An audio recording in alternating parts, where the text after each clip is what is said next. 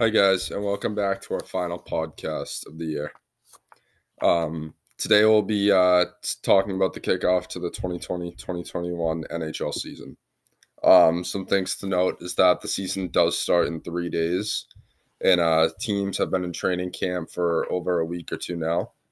Some other things to go over regarding players to look out for. Trevor Zegras, who had an amazing World Junior Championship. He posted 16 points in 8 games, I believe. He's tied for the record of U.S. points. He just passed Roenick. Another player to look out for is Alex Lafreniere. He played for Team Canada in the World Junior Championship. He's a big contender in the NHL. He's a player to look out for sure. He also went first overall this past draft year. Oh, yes. And then our last player that we listed to look out for is Quinton Byfield. Quinton Byfield is a big player. He is not afraid to throw the body around, and he as well gets many points. He posted one game where he had 6 points in total, two goals, 4 assists. He was a big helper for the Canadians to take home the silver medal this year, not the golds. The U.S. did. He also dominated in the OHL. Yep, he played for the Sudbury Wolves in the OHL and dominated this past year. He went second overall in this past year's draft.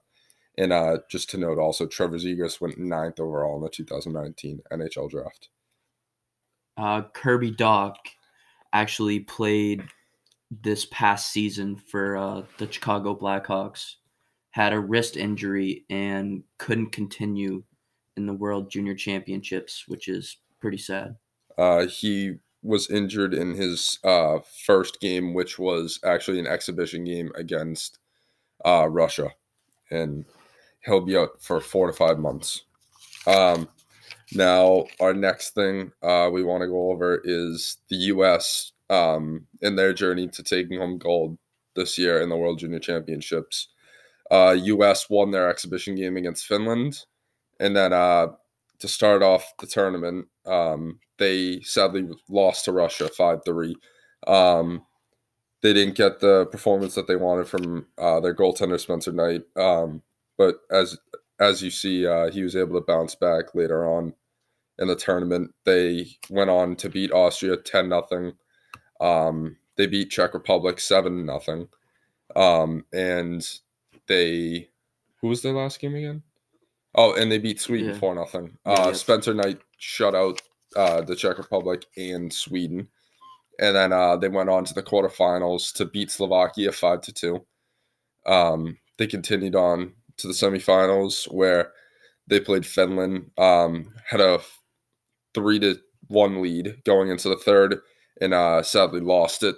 It was tied 3-3 with 1 minute and 16 seconds left when Arthur Kaliev ripped one top right corner and was able to put the game away.